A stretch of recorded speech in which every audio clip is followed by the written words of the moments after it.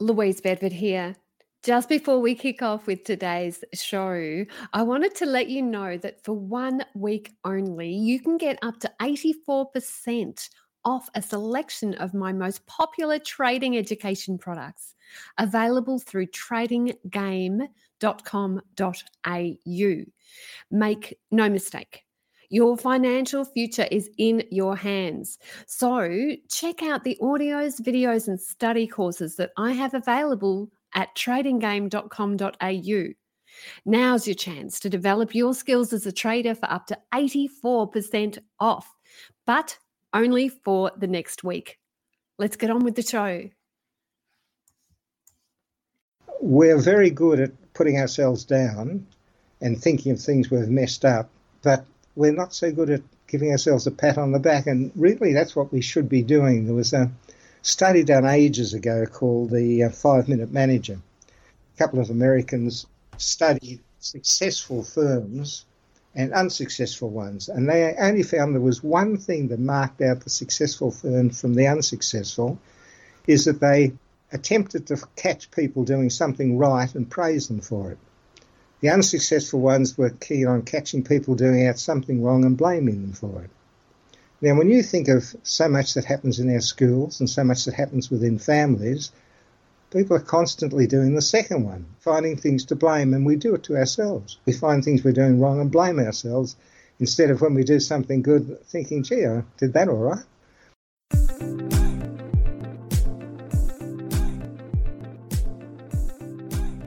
Hi, it's journalist Caroline Stephen.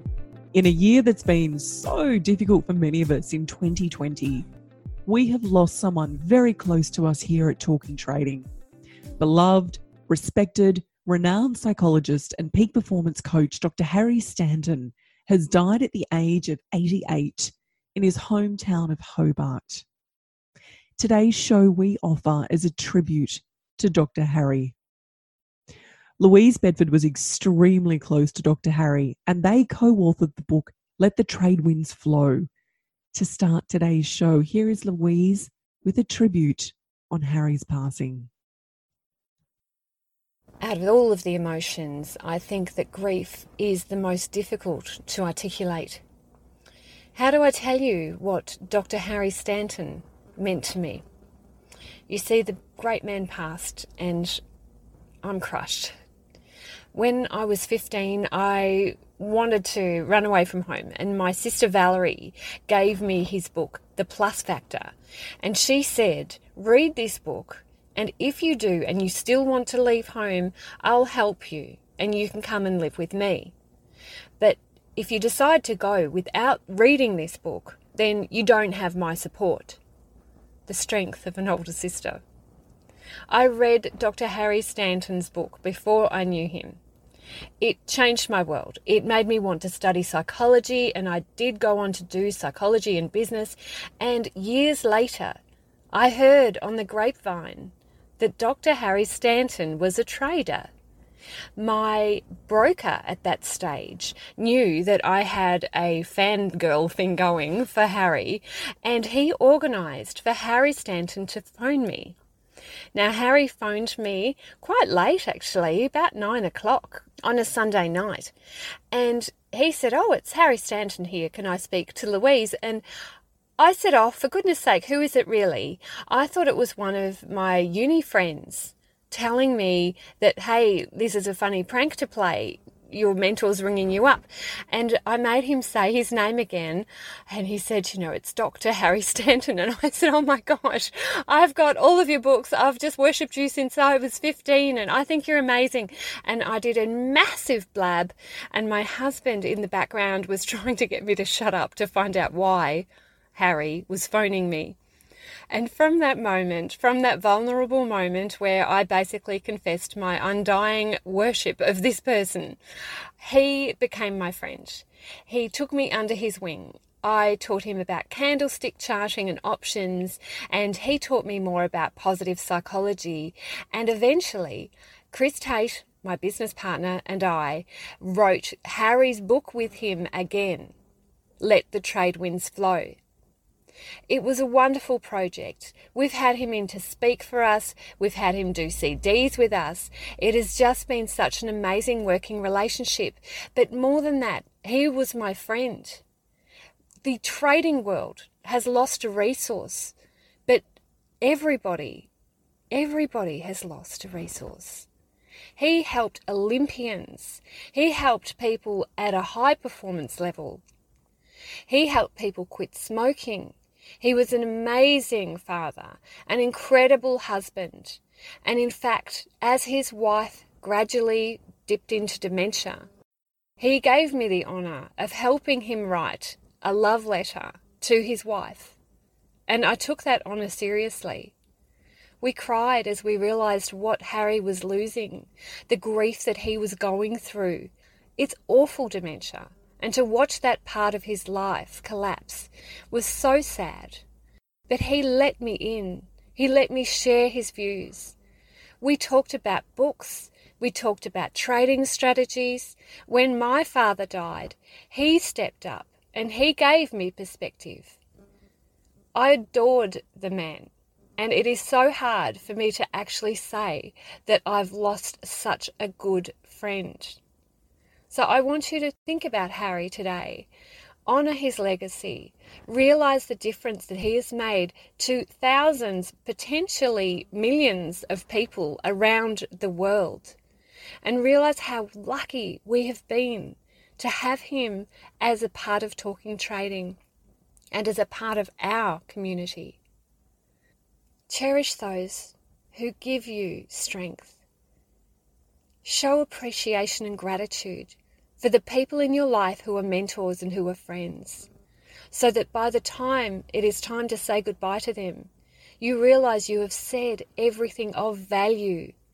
I had said everything I needed to say to Harry before he died, and that does give me solace.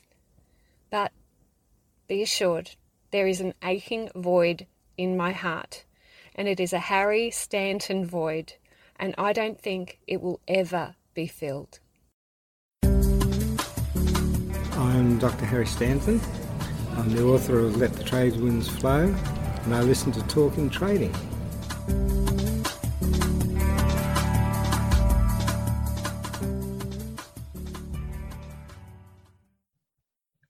Over the time of Talking Trading, I interviewed Dr. Harry many times. My memory of Harry is someone who was so kind, patient, gentle, wise. His career was built on improving people's self-esteem, their self-confidence, and personal relationships. Harry's specialty was morale building, self-empowerment, and performance enhancement.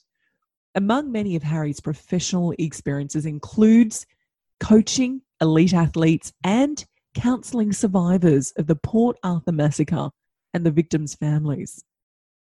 Over the many interviews we did with him on Talking Trading, the following excerpt on performance habits is the one that I remember him best for and sums up who he was as a person to me. This was the last time I spoke with Dr. Harry, and his saying goodbye on the interview seems more poignant than ever. Harry used to quote the Dalai Lama in his interviews, so I thought I would read out one of the most famous and well-known prayers of the Dalai Lama. So long as space exists and sentient beings endure, I shall too remain to dispel the misery of the world. The Dalai Lama, whose life is dedicated towards helping humanity, is what Harry dedicated his life to as well. The Dalai Lama also speaks about the fragility of a precious human birth and how a lifetime is like a flash of lightning in the sky. In 88 years, Harry touched so many people's lives through his work. His endless kindness, his endless patience, his wisdom, his humour, his guidance, his ability to bring out the best in people will be missed by all of us here at Talking Trading. Goodbye, Dr. Harry Stanton. Thank you for bringing so much light into so many people's lives through your work. May you rest in peace, and may we continue your legacy of morale building and peak performance. We're very good at putting ourselves down and thinking of things we've messed up, but we're not so good at giving ourselves a pat on the back, and really that's what we should be doing. There was a study done ages ago called the 5-Minute Manager. A couple of Americans studied successful firms and unsuccessful ones, and they only found there was one thing that marked out the successful firm from the unsuccessful, is that they attempted to catch people doing something right and praise them for it. The unsuccessful ones were keen on catching people doing out something wrong and blaming them for it. Now, when you think of so much that happens in our schools and so much that happens within families, people are constantly doing the second one, finding things to blame, and we do it to ourselves. We find things we're doing wrong and blame ourselves, instead of when we do something good, thinking, gee, I did that all right. And again, another habit we were talking about, those one habit I have is where people can do something that is, when they feel really good about something, you can get them to dwell on it, think about it a lot. During the day, create the habit of thinking about something positive. And the habit that's built on that is you get them having a positive diary. That a lot of people have diaries, but the idea of a positive diary, the only things you put in it are positive things. And then at the end of the week, you can look at it and think, God, I thought it was pretty dreadful this week. Actually, I was all right. And that's really another one of these really good habits that is easy to install. Okay, so you mentioned repetition. And I'm going to tell a story about Arnold Schwarzenegger. When he started weight training, he was taught that it was all about marking down the number of reps he did. And the practice, in his words, had a huge effect on his motivation. Writing out his goals became second nature, and so did the conviction that there was no shortcut to take. So for him, it took thousands of reps to learn how to hit a great three-quarter back pose, deliver a great punchline, dance the tango in True Lies, and say, I'll be back, in just the right ways. And in his speeches as governor, you can see the counting strokes of over 50 times he would practice a speech. And in his words, whether you're doing a bicep curl in a chilly gym or talking to world leaders, there is absolutely no shortcuts. Everything is reps. What do you think, Dr. Harry? Yeah, I think repetition is the key thing. There's a very simple another habit that reminded me of. You have worry time. You set aside each day. This is a habit that some people find hard to do. Others who do it, it's like magic. You set aside worry time each day. Let's just say you've decided on 4:30 and you're going to have a quarter of an hour's worry time. Anything that happens earlier in the day, you're not allowed to worry about it then. You're going to worry about it in your worry time. Now, the interesting thing that happens, by the time you get to worry time, you've forgotten a lot of the things you're worried about. But what you do for that quarter of an hour, or it might be half an hour, whatever you decide, you write down all the things that are worrying you. If you run out of things to say, you have to repeat yourself, but you have to write for the whole worry time about things that bother you. The next day, you still have your worry time, but when you come to worry time, you read what you've written the day before and then set fire to it, burn it. The next day, you write. The day after, you read and burn. The interesting thing is, if you develop that habit, you'll find that most of the things that worry you don't worry anymore. They just simply disappear. The law of least effort. It's human nature to follow the law of least effort, which states that people will naturally gravitate towards the option that requires the least amount of work. The vital thing is to get a habit to stick is to feel successful even in a small way. That's the whole idea of setting up sub-goals. A lot of people get carried away with this idea of setting goals and so on, and they set some really big goal. I'm going to give up alcohol totally for the rest of my life, sort of thing. But you normally fail, of course. But what people often can do, though, and this comes back, of course, to something like the 1% thing, is that in fact you decide, all right, for 1 week you're just going to reduce the number of nights you drink alcohol. and you hold that for a couple of weeks, 3 or 4 weeks maybe, and then set up another sub-goal for yourself, and another one, and you have to keep congratulating yourself each time you achieve it. But lots of people, coming back to the point you raised originally, a lot of people find those sort of things too hard to do. It's too much like hard work. It's easier to go with the fact that I love getting drunk, more or less. Well, a lot of people do, because when you're drunk, you forget a lot of the things that are worrying you and upsetting you. There are a lot better ways of doing it than with alcohol, fortunately. But again, it's a matter of having some sort of... It all comes back to discipline, doesn't it, really? Mental discipline, controlling what you do in a way that's going to be helpful to you. Final piece of advice for people wanting to develop good habits. I think one of the most important things, something we overlook again and again, we learn things almost from birth by imitating other people.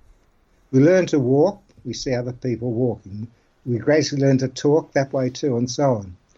I think one of the most effective things you can do is to get a model. Someone you, let's say, just take, I do a lot of work with confidence building, because people seem to find as they get older, they become less and less confident and harder on themselves, and often stop liking themselves and so on. But one of the ways of helping people become more confident is ask them to say, look, do you know someone who you think, oh, if only I was as confident as her? If not, is there someone on TV or in movies that you think, if only I could be confident like that? Joanna Lumley. I have a crush on Joanna Lumley. Have you? Yes. Actually, she does those shows very well. But the fact is, you then model your behaviour, just that part of your behaviour, not the whole lot, on how that person would have acted. And the interesting thing is, when you copy someone like that, you know, for a start off, you're playing a part, and that's the way I put it to people. You're playing a part. After a while, they're not playing a part. They've become like that. And I think that's one of the most powerful ways you can have of installing habits. Thank you so much for your time coming back on to Talking Trading and talking to me. A pleasure always, Caroline.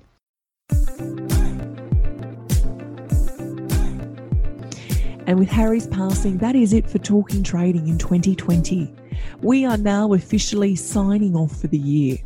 We will be back next year on February the 10th in 2021 with more trading guests full of information and inspiration. So from Louise Bedford, Chris Tate and myself, happy Christmas, happy New Year and happy trading. Take care. As always, if you like this show, please be sure to tell a friend. This is super important because word of mouth is the most powerful way that people can get in touch with us. You can also subscribe on Apple Podcast and make sure you give us a big fat 5-star review because it helps people find us. You'll also notice that Talking Trading doesn't use sponsors and barely advertisers. This is because Chris Tate and Louise Bedford fund this show from tradinggame.com.au. If you'd like to get Louise's 5-part free e-course, register at tradinggame.com.au. So until next week, happy trading. The views represented on Talking Trading are general in nature and do not take into account your objectives, financial situation or needs. Before acting on any of the information, consider its appropriateness in regards to your own situation.